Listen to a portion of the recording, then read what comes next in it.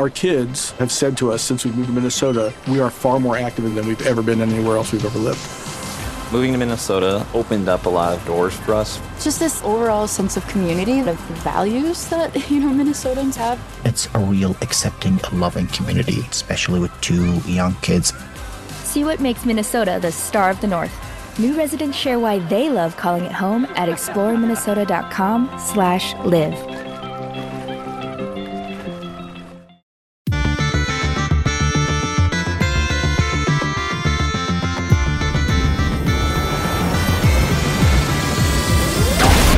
Hello and welcome to the EDH Recast. My name is Joey Schultz and I'm joined, as always, by my fantastic co-hosts. Up first, he doesn't really care for the new card, the Reality Chip, because he prefers barbecue chips, or maybe even Cool Ranch. It's Matt Morgan.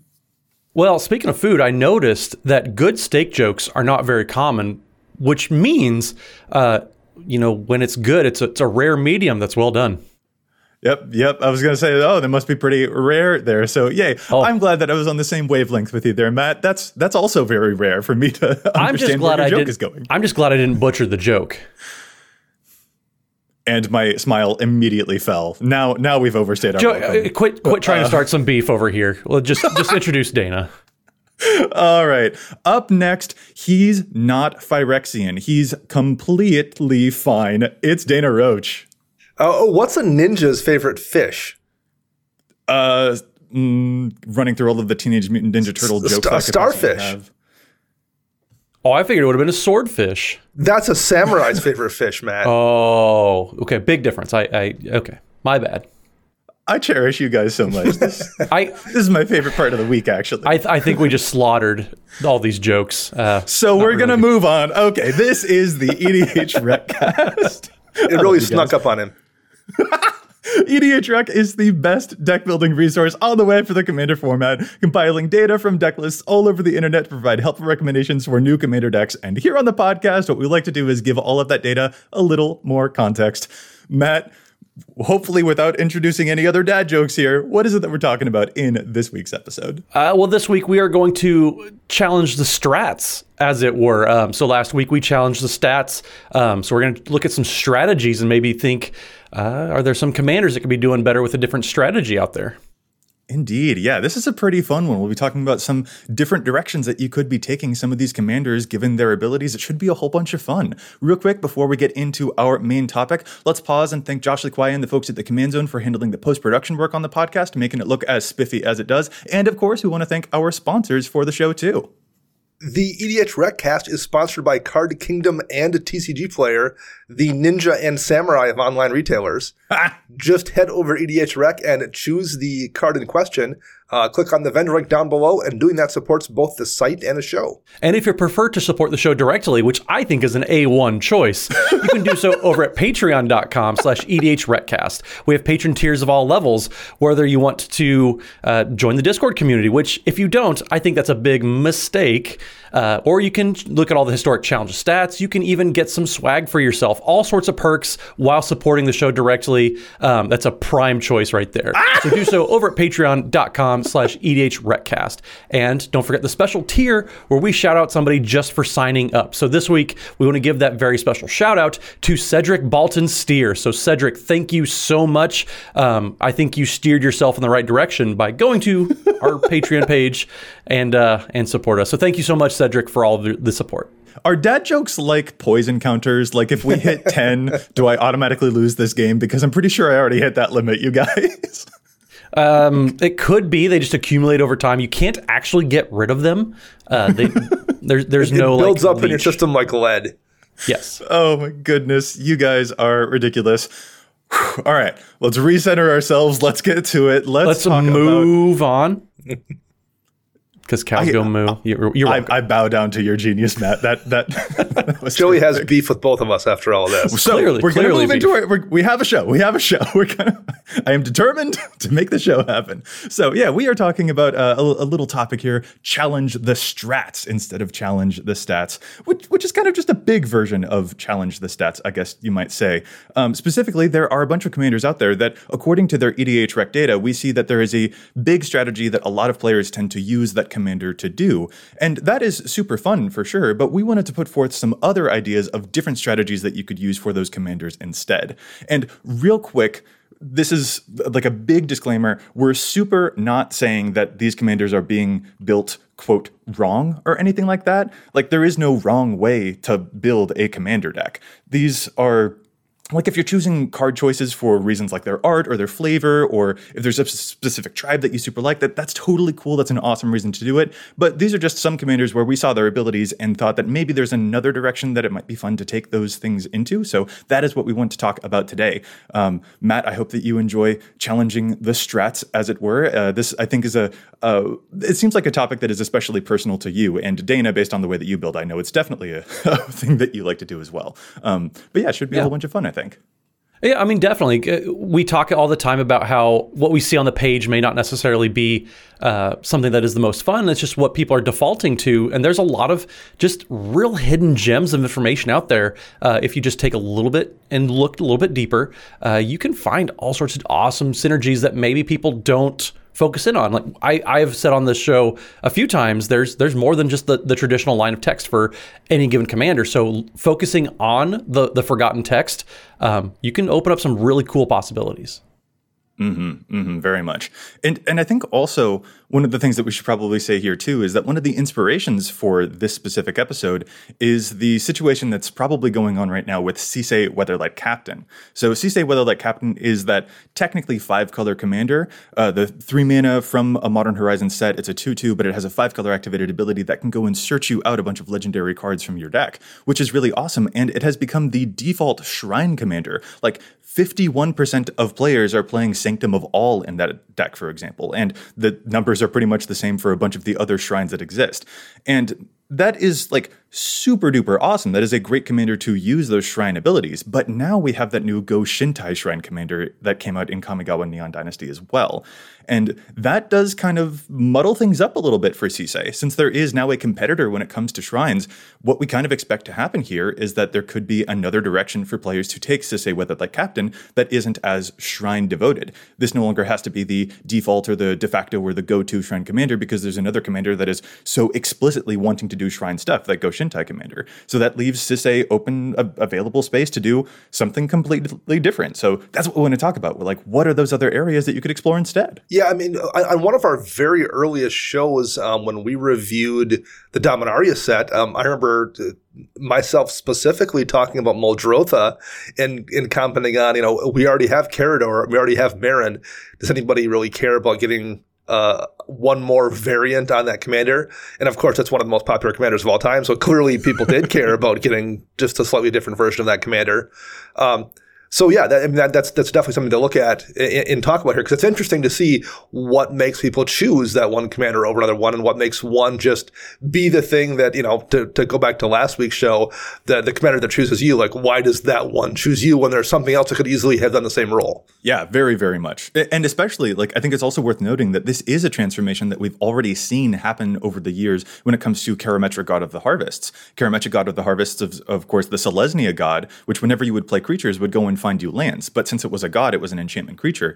And at the time that it first came out, back in, Born of the Gods or whatever set that was, there were so few options for a Selesnya Enchantress commander. So Karametra kind of became the Enchantress commander for green and white. But over time, as new options came out, especially with stuff like Tuvasa, Estrid, and then certainly a nail in the coffin was definitely Sithis, the Harvest's Hand, this has been eventually a thing that moved away for Karametra's data. And over time, it just became a green-white landfall deck instead of being a green-white Enchantress deck, because there were other options to it. And that freed up space for this commander to more popularly find a completely different identity. And I suppose at this point, it's time that, since we're talking about Selesnya stuff, Matt, I'm going to pass this baton over to you, because this is an example that I know you are hugely an advocate for when it comes to Miri Weatherlight Duelist and the most popular ways that her deck is usually built, and the ways that you feel about how it could be built instead. Well, I mean, I was going to take an episode off from talking about Selesnya, but if you're giving me this platform, then I guess I got to step up. So,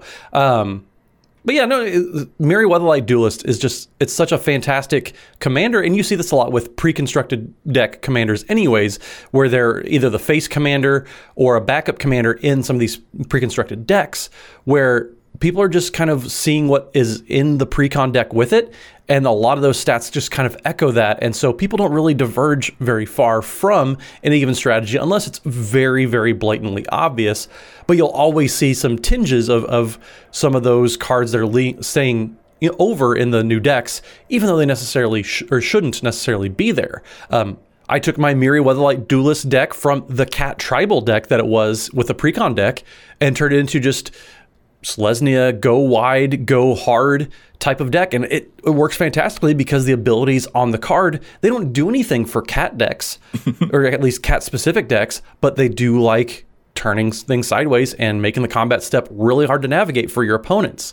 And so that's kind of a really good example, I think, for this type of episode where we see the data, but is there a strategy maybe that the commander could lean into a little bit differently, or maybe also could lean into that people just aren't really looking at? Yeah, like Miri has that amazing ability. Whenever it's attacking, each opponent can't block with more than one creature this combat. And it happens to be a cat, that's true. And when we first found this card, when it came out, it was in a cat tribal deck, so it's surrounded by a bunch of cats. And all over its EDHREC data page, we still see a bunch of other cat tribal cards, a bunch of, things like Kasali Slingers, for example. And these aren't bad directions to take with it. Like, you can certainly build a regular cat tribal deck and you've got a cat commander, that certainly works. But Matt, the things that you've done instead with that deck are focus on other stuff that just makes combat way more tricky, like a Pathbreaker Ibex, for example, which when it attacks along with Miri, it's pumping up your entire board full of tokens, and your opponents cannot block all of the stuff that you've pumped up. They can only block with one creature, so you're dealing almost immediately lethal damage.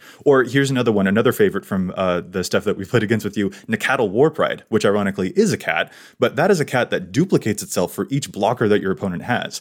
And that's nice and all, but Miri's like, yeah, but you can't block all of these tokens. So you're just going to be hit by a bunch of extra tokens if your board is trying to be as big as my board. And those are just super funny things that you can do with this deck that you don't have to be married to the Cat Tribal, because the commander's abilities are completely different. Like, I totally think that if we had just gotten Miri Weatherlight Duelist released not in a Cat Tribal precon, but just released in a Dominaria set, for example, that her data would look completely different than what we see on her page today. Oh, absolutely, yeah. I mean, cards like Orin Frostfang, where you don't want your opponents to be able to block, they benefit a huge amount from Miri's ability of only letting people block with one creature. So having a lot of cards that are benefiting from that, yeah, they're not necessarily cats. Yes, like you said, Joey, there are certainly cats that like Miri's ability, but also like there's just such a huge door that opens. It's kind of the reverse of what we were talking about a couple weeks ago, where you have to look beyond the immediate ability, and we're kind of doing that here too, except with strategies, not just with cards. It gets tricky too to do this. Joey mentioned earlier the fact that there isn't a wrong way necessarily to do a thing. We're not saying that this one particular brew is the correct path. Right. But sometimes we're kind of asked that too. Like, well, when we're doing a review, people kind of want a hard and fast opinion about whether or not, Commander A is better than Commander B for doing this thing. So that's where things do get kind of difficult sometimes. I totally agree. There isn't necessarily a better path. Miri isn't necessarily wrong as your Cat Tribal commander, but it's one of those things, like, on an evaluation axis, there's probably better ways to do that. Yeah, it's or more effective, or more likely to lead to a win, however you want to word that. So it gets right. to be there is a challenge there sometimes to how you want to phrase this kind of discussion, for sure. Very, very much. I think one of the most important and honestly one of the coolest lessons that you can learn when playing EDH is very much this not viewing things through a strictly better lens, but also not viewing cards just through is this a good card lens. Like, there isn't a good card and a bad card. Mm-hmm. There's like the question to ask isn't, is this a good card? It's, is this a good card in this specific deck? And that's such a big level up moment is how it feels to me. And it's funny for us to linger on Miri, which, Matt, you have cited across the years as a really favorite example of this exact type of thing, where a direction that commonly shows up on her page is not the direction that you would take it. And the direction that you would take it, you feel is a bit more potent given her actual printed abilities. But mm-hmm. It's kind of funny because I think this same thing is kind of true for Arabo as well. Like, this is a very confused precon when it comes to the data data that we're still seeing on EDHREC for it, because Arabo, you see quite a lot of equipment stuff still on Arabo's page with like Behemoth Sledge or Loxodon Warhammer, that kind of thing, because the precon came with a equipment subtheme, because the card Nazan also came in that precon, and he is an equipment cat commander. So he's a lot more Voltron, but you still see little echoes of that. There are some of the Leonins and stuff that care about having equipment in the deck. But when you actually pull the average deck data for Arabo, there end up only being like 5, maybe 6 equipment in the deck total.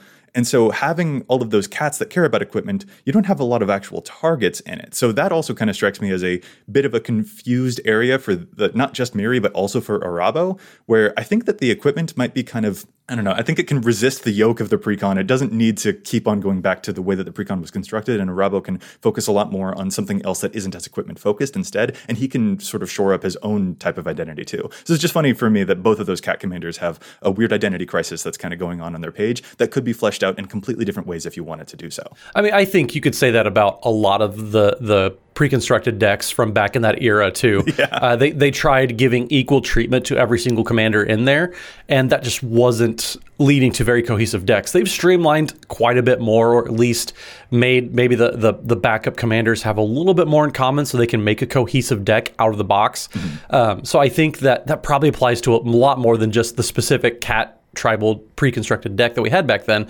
I think that applied to a lot more. It's just this is a really good example to kind of showcase the point we're trying to make for this episode. So another good one that jumps to mind here that we can talk about is Liesa Shroud of Dusk. She's the 5-mana 5/5 angel in Orzhov colors, and rather than pay 2 for each previous time you've cast a spell from the command zone this game, pay 2 life that many times. And she has flying and lifelink, and whenever a player casts a spell, they lose 2 life. Currently, this tends to get built as a life gain commander, but it could be Voltron. You see it as an angel tribal commander for people that want to build black-white angels. It's always 5 mana, which is nice. It has amazing keywords, which is really, really nice. And the bigger its power gets, the more you can stay ahead of her life loss, and it's easy to then keep recasting her, people to remove her. Voltron Punisher, though, could be the way to go here, too.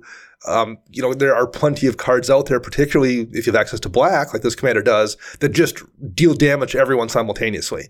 Cards like Ankh of Mishra just hurts people. Painful Quandary is ridiculous for hitting everyone. Even Pestilence style effects, like you can just deal damage to the entire board simultaneously, and you have ways right there in the command zone to get it back. And if one of those effects kills your commander, it's again very easy to recast her just by paying some life. I super love that. Yeah, I mean, most of the things that we see on this commander's page tend to be super life gain. You've got your Sanguine Bonds and your Authority of the Consuls showing up in like over 50%, 60% of Liesa decks. But it could just be like, instead of focusing on life gain, you could just focus on the punishment axis of this commander instead. And I'm actually, I guess, kind of personally surprised not to see more of that influence in her deck data, because it seems like such a vicious effect. The life gain stuff does help you stay ahead of her own ability, but it's interesting that the major direction that we see for this commander tends to be a lot more focused on increasing your own life total as opposed to sort of digging your heel into your opponent's life totals, which is a totally different strategy to go with and could be possibly more powerful given how punishing she is and how difficult it is to keep her off of the field, since she's constantly just going to stay immune to the commander attacks. Well, and it's always interesting, too, seeing all these themes that they show up on the page, but they're so far down on those commander pages. But you get hints of them here and there, so you can kind of see what else people are doing. And that's also why, just to point to the site, it's always super, super helpful when you're looking at a commander's page. Find one of the themes on that commander page and click on that so you can really dive down into what it is. So you're not seeing a jumbled amount of information. There's filters all aboard. Like we've said many times, advanced filters is one of our favorite tools on the page. So using the advanced filters page to be able to filter out all of the information that's not necessarily helpful to the type of strategy you're looking to do, that's going to really help you see some of those hidden gems that I personally love the website for. So you're able to take out all the life gain things, all the different battling strategies, and really just dial down. That's one of my favorite tools about the website. So just being able to use advanced filters, that's really going to help quite a bit when it comes to fighting some of these combating strategies and picking one with a lot of these commanders that we're talking about. Preach. The advanced filters make the site, in my opinion. In fact, when I did a guest appearance on Commander Advisor group member Shivam Bhatt's podcast, the Casual Magic podcast, I actually mentioned advanced filters to him on that show. And you can hear Shivam have a verbal breakdown, like a mental explosion. He's like, you are blowing my mind, dude, because he'd never used these before. And they are so helpful. And you can filter stuff out. You can filter stuff in that you definitely want to find or that you definitely don't want to see. They are huge. It is if you haven't used them before, folks, they are a life-changing way to use the site. And Lias is a really great example for that because there are a lot of different ways you could go with that ability, whether you are pumping yourself up, whether you want her to be as large as possible so that you get the most out of her lifelink, or whether you just want to make your opponents hurt for playing any type of spell and not just with her own ability. It's pretty darn fun. Moving from that color combination to a personal favorite color combination. This is an example I think I've mentioned on the show before, and it's kind of my equivalent of Matt's Miri example. Let's talk about the Mimeoplasm. He is the Sultai Ooze that when you play him as he enters the battlefield, you will exile 2 creature cards from graveyards, and he'll become a copy of one of those creatures with extra power, extra +1 counters equal to the power of the other creature that you exiled. This is my oldest living deck. I love him, but the data has been fascinating to see over time with the Mimeoplasm because he was at one point a great graveyard-based commander where you would just make funny combinations. But then a hunger grew amongst the community to find an Ooze tribal commander. And so a lot of Mimeoplasm's deck data these days is crowded out by a whole bunch of different oozes. You're consuming blobs of the world, your bio-waste blobs of the world. And what I think is so weird about that is just that, if you want to build Ooze Tribal, and this feels like the de facto commander to do it, totally get why. But I do think that it's not the most interesting, to me, way to build this commander, because it's a whole lot more fun to have him become like a copy of Tanazir Quandrix and then double all of the counters that you got from your Titanoth Rex or something like that. Or for him to become a walking ballista and he gets +1 counters on him equal to a Lord of Extinction. Those are so wacky and weird to me. And so I would love to just encourage that because I think it is a very interesting way to build this commander. And it's not as interesting to me to, use a bunch of oozes where the Mimeoplasm as a 0/0 is then copying 0/0s and becoming a 0/0 with 0 +1 counters. I don't know. It's just not as interesting to me. But I am also totally going to admit a whole lot of bias here because it is my favorite deck. Yeah, see, I come out of the other direction. I get what you're saying about how it's maybe not the most effective Ooze Tribal commander, but I would much rather see an Ooze Tribal deck than I would seeing somebody make a Walking Ballista and use a Lord of Extinction. That to me seems that seems very boring. That seems like a super obvious way to play that deck where you're like, what's the most broken thing I can do? I'm going to do that thing. That, at least to me personally, is less interesting than a bunch of goofy oozes. I can't believe you, Dana. I'm not saying you're wrong either. I'm just like, this is in terms of what I think is an interesting thing to play against. I would much rather see somebody beat me with oozes than I would with a huge Walking Ballista. Well, I'm just saying it doesn't have to be Walking Ballista. I can have the Mimeoplasm become a copy of Ukima. And then get a bunch of extra +1 counters off of an Apocalypse Demon. Sure. Or I can have it become a Joda's Avenger, which can give itself double strike and shadow. And I just think that it actually affords me an opportunity to find these cards that people kind of don't usually give the time of day. And I think that's really hysterical. Sure. I mean, that's why, Dana, you could go to the Advanced Filters page and look at all the decks that don't include Walking Ballista. We're coming full circle here. Good point. Good point, Matt. I guess we could hoof it on to the next commander, though. Then what's next? So hoofing it into a commander that I like, Teysa Karlov is a commander that I have. I have a Teysa Karlov deck, and I always forget, even when I have Teysa Karlov in play, I forget about the second line of text on Teysa, which is creature tokens you control have vigilance and lifelink. It's a fantastic ability. That's so great. But I forget it's there.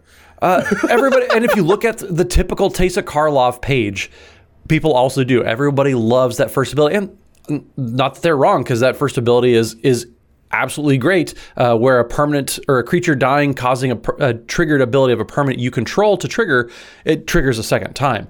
That's fantastic. The Death Harmonicon effect, if you will. But giving all of your tokens vigilance and lifelink, that is a crazy powerful interaction that you just don't see on Teysa Karlov's page at all. If you look at the top cards, there's stuff like Grim Haruspex, there's Pitiless Plunderer, and there's just a lot of Aristocrats type of effects.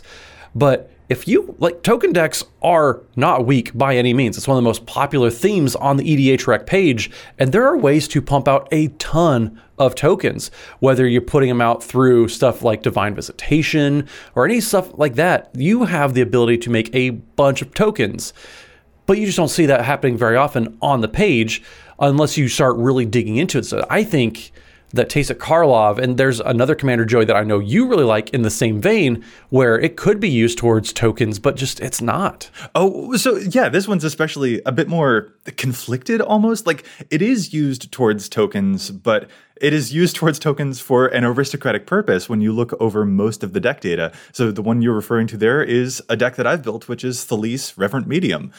This was actually EDH Rec's preview card for Commander Legends. It is a super, super fun commander. I would have built this commander even if it wasn't a preview card. It's so good. 5 mana, 3/4 human cleric. At the beginning of each end step, you create X 1/1 white spirit creature tokens with flying, where X is the number of tokens you created this turn. And Matt, you're totally right that even though ostensibly this is a commander that cares about making tokens, it will kind of double up the number of tokens that you make.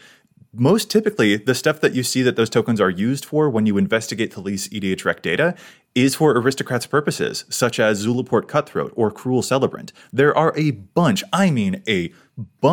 of other death trigger things happening on Thalis's page because she makes a whole bunch of bodies, and then you'd be able to get a bunch of sacrificable things to use for Zulaport Cutthroat to drain your opponent's life totals, which totally makes sense. But having built this commander, I have personally found that my power output is kind of a bit more exciting sometimes when I just focus on the tokens, on pumping them up with like a Cathar's Crusade, for instance, or using Jazal Goldmane to give a board full of 10 tokens plus 10 plus 10. And that's a really exciting version of the damage output for me. So it's interesting to see how much these two commanders really have a whole lot in common. A lot of the Orzhov instinct seems to be very aristocratic, but you can focus on just the token parts of these if you want to. And like when it comes to the examples for the Teysa deck that you love, Matt, for example, like a cool thing that you could do there if you really wanted to lean into the tokens all having vigilance and lifelink, put like an Archangel of Thune in there, for example. Whenever you gain life, you'd put a +1 counter onto each of those tokens. They each individually had lifelink, so you'll gain a bunch of life and pump up your tokens to be a whole bunch. Like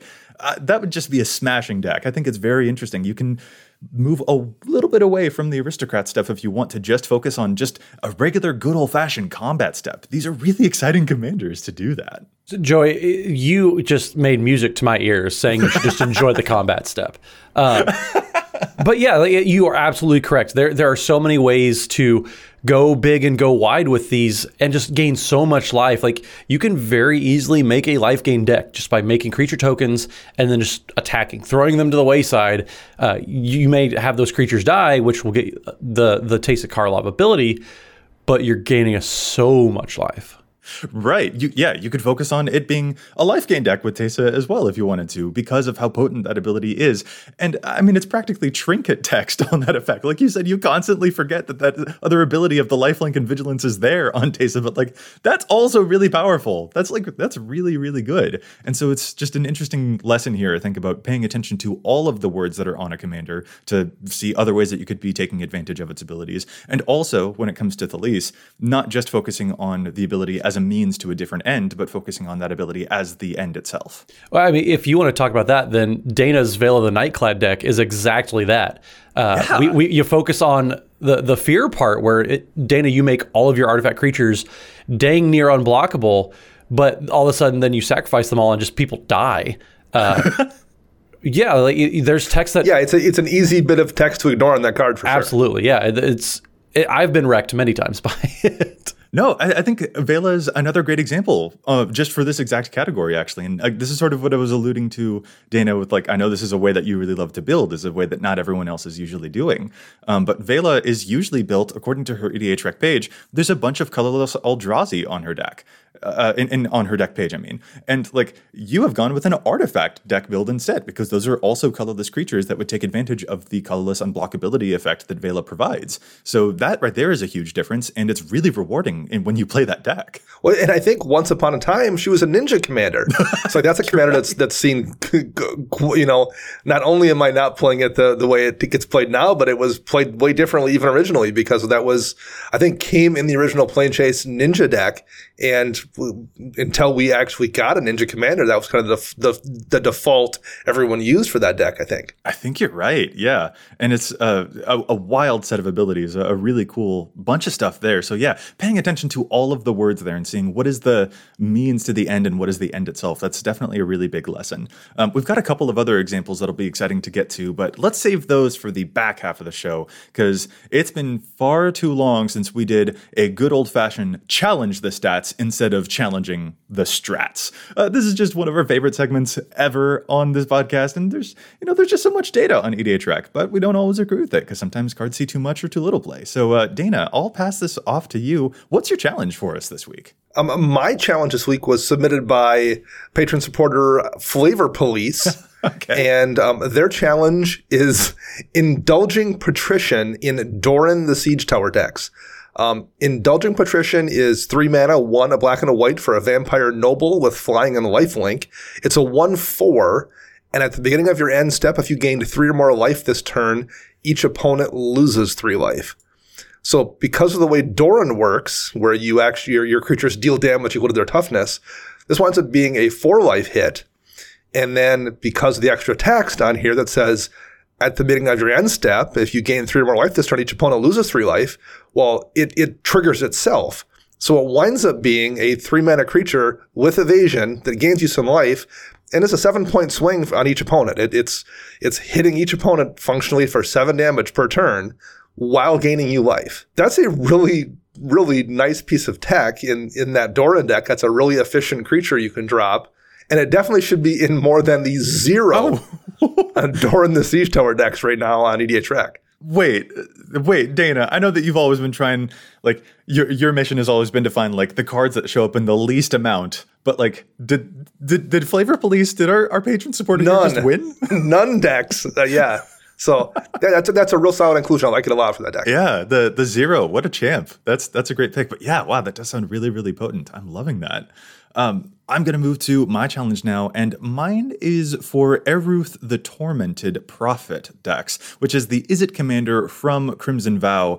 It is 3 mana, 2/4 legendary creature human wizard that says if you would draw a card, exile the top 2 cards of your library instead, and you may play those cards this turn. And so my challenge here is actually inspired by one Jeremy Knoll, who y'all might know from Commander Versus, and he's pointed out a very clever thing here about what's going on with Eruth's data, specifically a card that is seeing too much play on Eruth's page, and that's Harmonic Prodigy, a 2 mana human wizard 1/3 with prowess, but also the main important thing here is that it says if an ability of a shaman or another wizard you control triggers, it happens an additional time. 24% of Eruth decks so far are playing Harmonic Prodigy, and according to Jeremy Knoll, and I agree with his assessment here, this is too high because it looks like what people want to do is to use Harmonic Prodigy to double up the ability of Eruth, but Eruth's ability to give you the impulse card draw instead of regular card draw, that's not a triggered ability that Harmonic Prodigy would double. That's a replacement effect that Harmonic Prodigy wouldn't do anything to at all. And so, unfortunately, looking over the data, seeing that there aren't a lot of other shamans or wizards on Eruth's page at all, it really does seem like Harmonic Prodigy is an inclusion based on a rules misunderstanding, so you probably shouldn't play it in that deck because it won't do anything with Eruth, and instead you can focus on other impulse, fun card draw effects that commander will absolutely just give you a bunch of card advantage for instead, and you don't need the Prodigy to help you out with it. Well, Joey, I want to take a stab at this challenge stats thing, so I'm going to cut right to the chase. One card that I think folks are not really giving enough consideration to is taking a page from 60 card formats. So Opt used to be a card in Spellcaster decks, Spellslinger type of decks that you'll see on the Spellslinger theme page. And Opt is a great card. It's totally fine. It's just 1 blue for an instant, scry 1 and then draw a card. It's just quick and efficient. It's pretty great. But 60 card formats have stopped playing Opt, and that's saying a lot because every single blue deck was playing 4 Opt for a long, long time, whether it was Standard, Modern, Pioneer, all that. One card that they've moved over to that I think a lot of people need to give some consideration to is the card Consider. So Opt is being played currently in 48% of Spellslinger decks, and I think that number should be what Consider is getting played at. So Consider is 1 blue for an instant that says, look at the top card of your library, you may put that card into your graveyard. So basically, you surveil, but it doesn't actually give you the keyword, and then you draw a card. So Commander is all about resource accumulation, and if you're Joey, the graveyard is very much a resource for you. So having cards in the graveyard as opposed to on the bottom of your library where you don't necessarily have access to it anymore is something that I think a lot of players can benefit from. Being able to put cards into your graveyard where you can cast them with a big Mizzix's Mastery.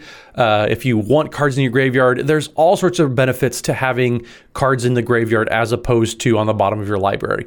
You're still getting a cast trigger, you're still getting an instant speed, do something to draw a card. There's a lot of benefits from this, and I think this is just one of those small upgrades. I mean, I know that I've challenged like 4 out of 5 weeks. It's been a random common from a different set, but that's where you get a lot of these valuable little upgrades.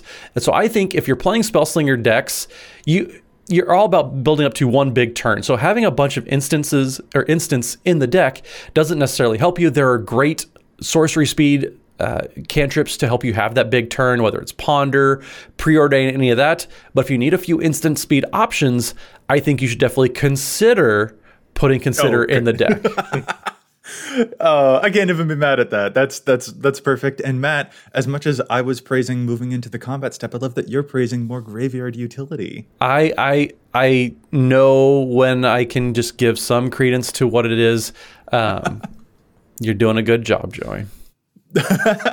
Yeah, that's a really good observation. Those cantrips can be really good, but the ones that put resources in places where you can access them later, it's also really, really spicy. Not gonna lie. Yeah, Consider isn't even on Spellslinger, like the theme page right now. And so I think, especially since Opt is being played in as much it is, I think you just need to make that swap. I like it. Okay, guys, let's get back into our main topic here. And, Matt, I might actually pass this next one off to you. We both kind of agreed about this idea for Pyr and Toothy, which are very famous Simic commanders that care about counters. And the thing that you usually see on their page is a bunch of +1 counters, but what's something else that you could do with Pyr and Toothy instead? I mean, beyond +1/+1 counters, like there's a world of different counters out there now, whether it's indestructible counters, whether it's hexproof counters, but also like Planeswalkers also get loyalty counters. You and I have talked a few times why, being kind of surprised that why aren't there more Planeswalker? Why aren't there more Super Friends? Because Simic colors get a lot of Planeswalkers. And so being able to double them up and get to your ultimate abilities that much quicker, that just seems, not quite irresponsible. I won't go that far against people, but it seems like you're missing on a really good opportunity to go outside the box and play some pretty potent strategies. And specifically here, the thing to point out is that Pyr's ability actually works with those loyalty counters in a way that not a lot of those effects that we usually see will do. Pyr says if one or more counters would be put onto a permanent your team controls, that many +1 of each of those kinds of counters are put onto that permanent instead. And this is appreciably different from an effect like Doubling Season, which only cares about effects putting counters onto your Planeswalkers. Pyr will actually power up your Planeswalkers by an additional loyalty every time you use their loyalty abilities, which are usually considered a cost, not an effect. Pyr doesn't care. Pyr is still going to put extra counters onto your Planeswalkers, so you'll be able to ult them like a full turn faster. Like Ugin the Spirit Dragon, for example, after a single turn, he is ready to use his ultimate ability. That's fire. That's so good. And there are a whole bunch of other Super Friends you could use for this deck, and so you don't have to focus on the +1 counters that most folks do with Pyr and Toothy. You could just make it Simic Super Friends. And you're also in colors with access to Doubling Season anyway. so like you just have almost all of the tools. Green and blue are known for proliferate effects as well. You just have everything there at your disposal to do busted Super Friend stuff. And yeah, I also agree. It's kind of, I'm surprised you don't see that route taken way more frequently. You are not wrong. I suppose that is, yeah, that's really funny. But yeah, like Teferi, Master of Time, he's the one who you can activate on every single turn, and he'll get like 2 counters every single turn instead of just a +1. Nissa Vital Force would enter and be able to ult right away because she ults at 6, but she enters with 5, and Pier would make it 6 counters for loyalty there anyway. Or here's another really weird one. Jace the Living Guild Pact. That is not a good Planeswalker. It's really not a great Planeswalker. No, it's not. It's super not. I don't even need to read the ability. It's not very good. But importantly, if you have Pier in play, when you play Jace the Living Guild Pact, he's ready to ult on the very next turn, and the ultimate, if you can use it, is actually kind of decent. So like that is a bad card that would actually be very good for a Simic Super Friends strategy. And so I would love to see more Planeswalkers show up on these Simic commanders page because they're really, really potent in a way that I don't think most people expect the tempo to be that powerful. In addition to doubling season, I will also mention Deep Glow Skate is in these colors, which is a creature where you can, when an ETBs, double the amount of counters on a number of target permanents. So you just double the Planeswalker counters. Yeah, you could just do all kinds of crazy things here. Since we're talking about things with blue in the color identity, let's go over to Linvala, Shield of Seagate. Linvala is not a very good card, I don't think, in Commander. Oh, what? At least this Linvala isn't, generally speaking.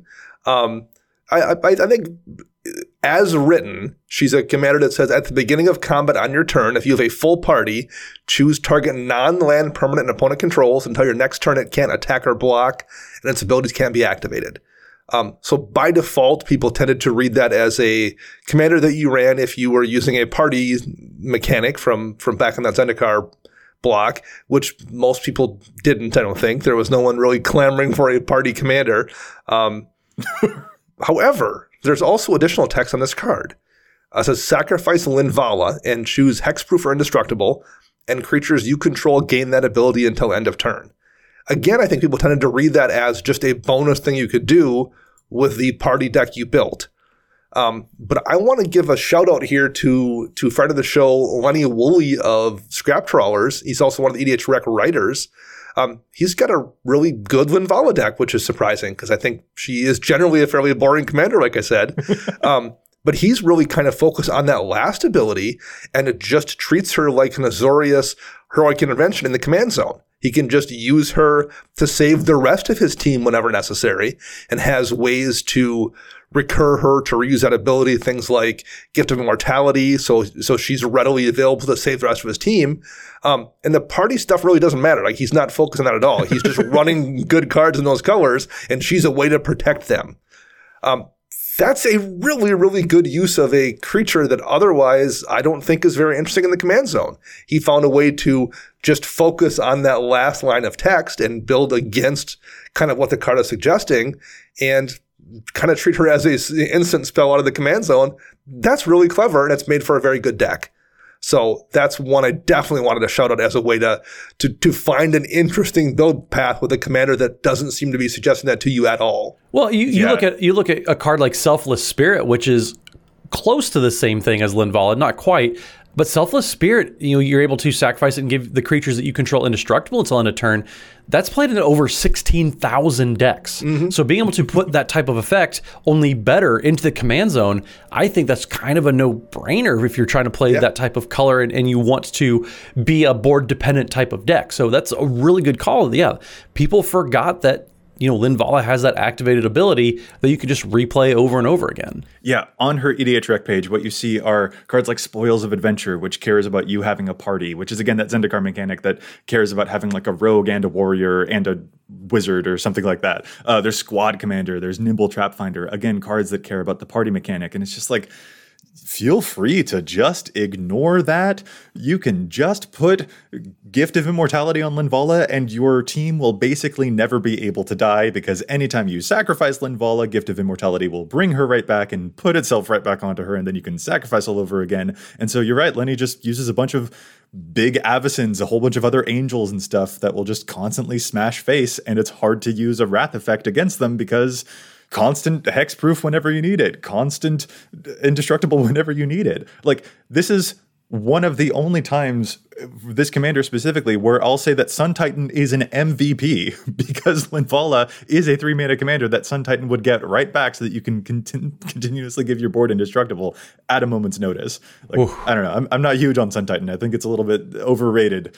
I think it's a lot of bit overrated. You were taking me back to 2012 by saying Sun Titan is an MVP. I think that's the last time somebody said those words. So, yeah, that's a callback. But in this deck, it's savagely good because Linvala is that good at protecting your board. Or Bishop of Rebirth is another really great option. And these are things that we do see creeping in on Linvala's, what minimal data we have for her, because there's less than 200 decks for Linvala. But it's a very potent effect that is like the actual best part of Linvala is being buried by the other text that is on her card, all of the party mechanic stuff, which does make it look like it's not that interesting. But the effect is actually really potent. I've used Linvala I have an Esper deck that I'm running her in, and it's super, super cool. I definitely like this card. But as a commander, yeah, it's really, really awesome at protecting a big board full of huge sphinxes and angels and stuff like that. So kudos to Lenny, kudos to this pick. It's a very savage effect. And I guess the lesson for this one is to ignore some of the words, which is the opposite lesson that we just had when we were talking about Teysa. But like, yeah, you can ignore the party mechanic here because that's not the interesting part of this card at all. So one that I'm actually kind of surprised hasn't caught on a little bit more, mainly because commander players love flipping over. They love a little bit of randomness, a little bit of just like, oh man, can you believe that just happened? That this seems like could encourage that. Is Aluna Apex of Wishes decks.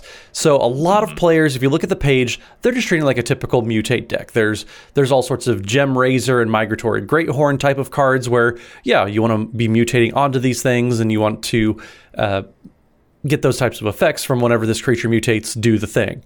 One thing that actually, though, that I'm surprised hasn't caught on a little bit is making some little throwaway type of creature, like a Colony Garden type of token. Yeah, you play a land, you get the token, and then mutate onto that, and then just polymorph. That's a thing, right? Polymorph is a spell where you just get to flip into some big, massive creature because the only big, massive creatures you're playing are these things that are just insanely crazy, powerful, worth cheating into play, like a Blightsteel Colossus or, I don't know, Eldrazi are popular, right? Those are big and powerful. Flip into an Eldrazi, why not? Oh, yeah, that's so perfect, because Aluna's effect, when it mutates onto something, which you could do right from the command zone, it would have that polymorph effect, find a non-land permanent card and put it right onto the battlefield. So you could build the whole deck as just like the only creatures, the only non-land permanents are, Emrakul's and Kozilek's and Blightsteels. And you've got a polymorph deck right there waiting for you. Matt, I love this. Yeah, the ability of being able to flip until you hit a non-land permanent means you can just crank through if you're only playing spells, lands, and then creatures, or I should say permanents that you want to flip into. If you get a free Omniscience, why not? I'm sorry. I didn't even think of that. It's any non-land permanent? It's not just creatures? It is exile cards from the top of your library until you exile a non-land permanent card and you put that card onto the battlefield or into your hand. If you want to put it into your hand, you could. I don't know why you would want to, but you could. You have that option. Oh, dude, I'm having a you're blowing my mind moment here because, yeah, you could. This is a polymorph deck that you could flip directly into an Omniscience if you wanted to. That's scary. Why aren't more people doing this? Move aside, mutate. What are all these mutate creatures doing on this page? This polymorph thing sounds way more savage. I love and hate this. That's kind of amazing. I mean, I don't know what you have against the Polywog Symbiote, but yeah, I agree. Like, there's a lot of potential to just flip into big, crazy, silly things. Big, crazy, silly things. I'm all about that. I'm super, yeah, okay. I'm just all about any mutate commander that doesn't make me have to understand mutate. That too. There you go. Very fair. Very, very fair. I can also get behind that. We'll round it out with one final example here. And this one is probably a bit more controversial, but it is a personal experience that I had when I built this commander. So let's talk about Anawan the Ruin Thief. So that is the 4-mana vampire rogue, a 2/4. He gives your other rogues +1/+1. And he's got this very interesting, tricky, weird ability.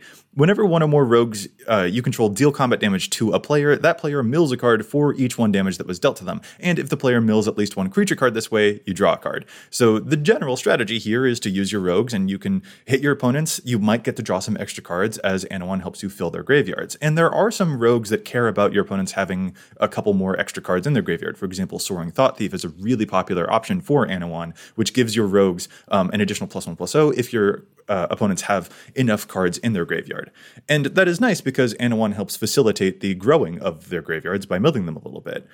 But when I was playing this deck, I had a lot of struggles with the ways that I see a lot of the data is being influenced by, again, this commander's precon, because cards like Consuming Aberration showed up in that precon, for instance, which gets bigger for all of the cards in your opponent's graveyard, which seems absolutely perfect for what Anawan is doing. Like, awesome stuff. Or there's a lot of other effects that might steal things out of their graveyards. Whispersteel Dagger was another example from that precon. Here's the thing for me, though. That is not the strategy that I ended up liking very much for Anawan, because filling opponents' graveyards, I mean, heck, Matt, your challenge to stats earlier was literally about how cool a different spell option might be to fill your graveyard instead, because then you could use it with a Mizzix's Mastery or something, right? Like, you yourself have admitted that having a big graveyard, like opponents filling your graveyard even for you, can be really good for you, actually. Yeah, it seems like you're just helping somebody beat you. So if you're going to let them do that, then I guess you should. You just allow them. Yeah, yes, please continue. Well, so that's just it. That's why it kind of eventually becomes awkward for Anawan specifically, because another popular card that Anawan players play is something like Ashiok Dreamrender, which can mill stuff, but also, crucially, exiles every opponent's graveyard. And the reason that a card like that shows up so popularly for Anawan, and there are a bunch of other graveyard control and graveyard exile effects on Anawan's page too, is precisely because when you're filling your opponent's graveyard, if you're playing against a Muldrotha deck or a Marin deck, or even someone playing a Mizzix's Mastery, then you are giving them fuel. So you have to be able to police their graveyard in some type of maybe effective way. And so then the entire deck became a bit difficult for me to juggle rogue, tribal, and milling and maybe reanimation from enemy players, and I'm actually milling them out, and I still have to do all of this stuff while also juggling the usual areas of card draw and ramp and removal effects. It all just became too much, and I felt like I couldn't cram all of it into a cohesive deck. And so what I decided instead to try out, and which I had a lot more fun with Anawan, was just focusing on the fact that so many of these rogues are really hard to block, like Invisible Stalker.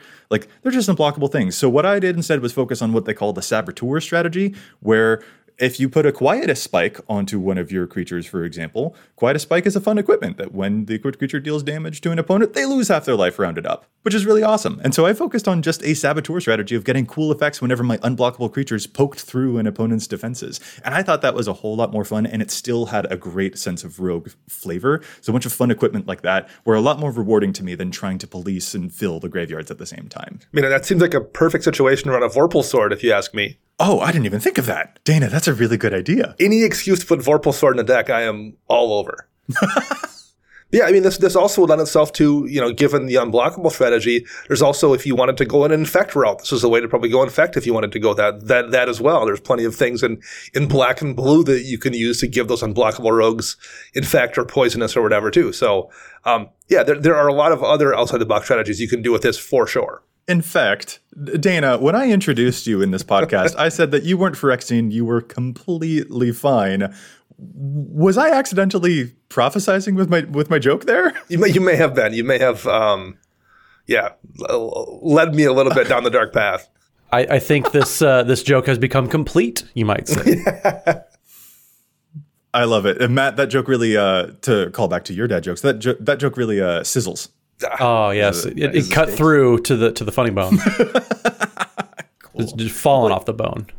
But yeah, this is just a couple of other fun strategies that we thought could be interesting directions to take these commanders. But there's also literally infinite directions that you can take these commanders. Like if you wanted to build Anawan to actually be vampire tribal instead, that is totally a thing that you can still do. And there are a lot of clever ways that you can make any of these things happen. So this is a fun exercise that I think is totally worthwhile to go through to see what directions you might want to take your decks. And I mean, again, Matt, and I love you for bringing it up, the advanced filters, folks. Advanced filters. Totally got to use the advanced filters. We don't beat that drum enough, and we probably should. But man, it's Advanced Filters is probably the most helpful tool in the entire site, including just all the information at face value. Yeah. No, I totally agree. It is so helpful to tailor the recommendations to what you specifically want to see. So folks, definitely use those. And listeners, we would also really love to hear from you. Like, what is an unconventional way that you have built some of your decks? What is a direction that you usually see for a commander's page that you resisted and wanted to take a completely different path? We'd really love to hear from you about the different strats that you like to challenge as well, because this is just a really fun way to go about deck building and expand your creativity a little bit. But with that, fellas, how about we call this episode to a close? If our listeners would like to get in touch with us, where is it that they can find us all? Matt? So you can find me on the Twitters at Mathimus55. That's MATHIMUS55. And don't forget, Wednesday evenings we are streaming over at twitch.tv/EDHRECast. We have guests on every single week, and they're always super fun to play with. So make sure you tune in for all of that fun times as well. And Dana. You can find me on the Twitter birds at Dana Roach. You can hear me on my other podcast, CMDR Central. I am writing articles for EDH Rec and Commander's Herald, and you can find all of us together at patreon.com/EDHRECast. And I'm Joey Schultz. You can find me at Joseph M. Schultz on Twitter, and you can find the cast at EDHRECast on Facebook and Twitter as well. Plus, if you've got a question for us, you can contact us at edhrecast@gmail.com. Our thanks go out once again to Josh LeQuay and the whole team at the Command Zone for handling the post-production work on the podcast. And we want to thank our sponsors, TCG Player and CardKingdom.com. And you can visit altersleeves.com/EDHRECast for cool, custom EDHREC sleeves. Listeners, we'll be back at you next week with more data and insights. But until then, remember, EDH Rec your deck before you wreck your deck.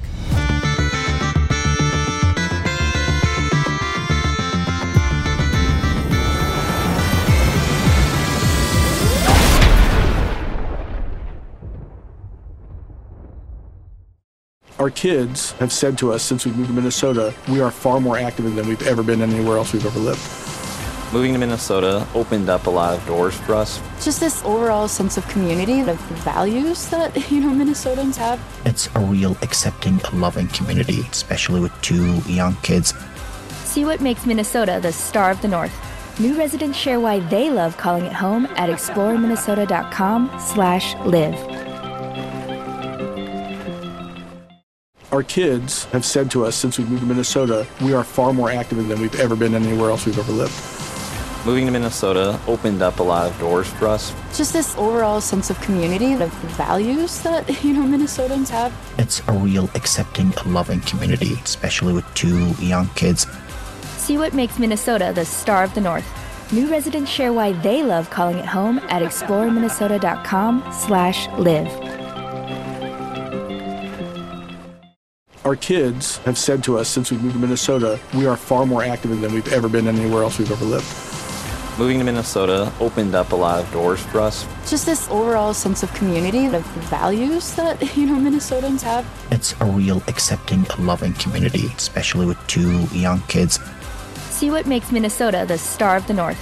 New residents share why they love calling it home at exploreminnesota.com/live.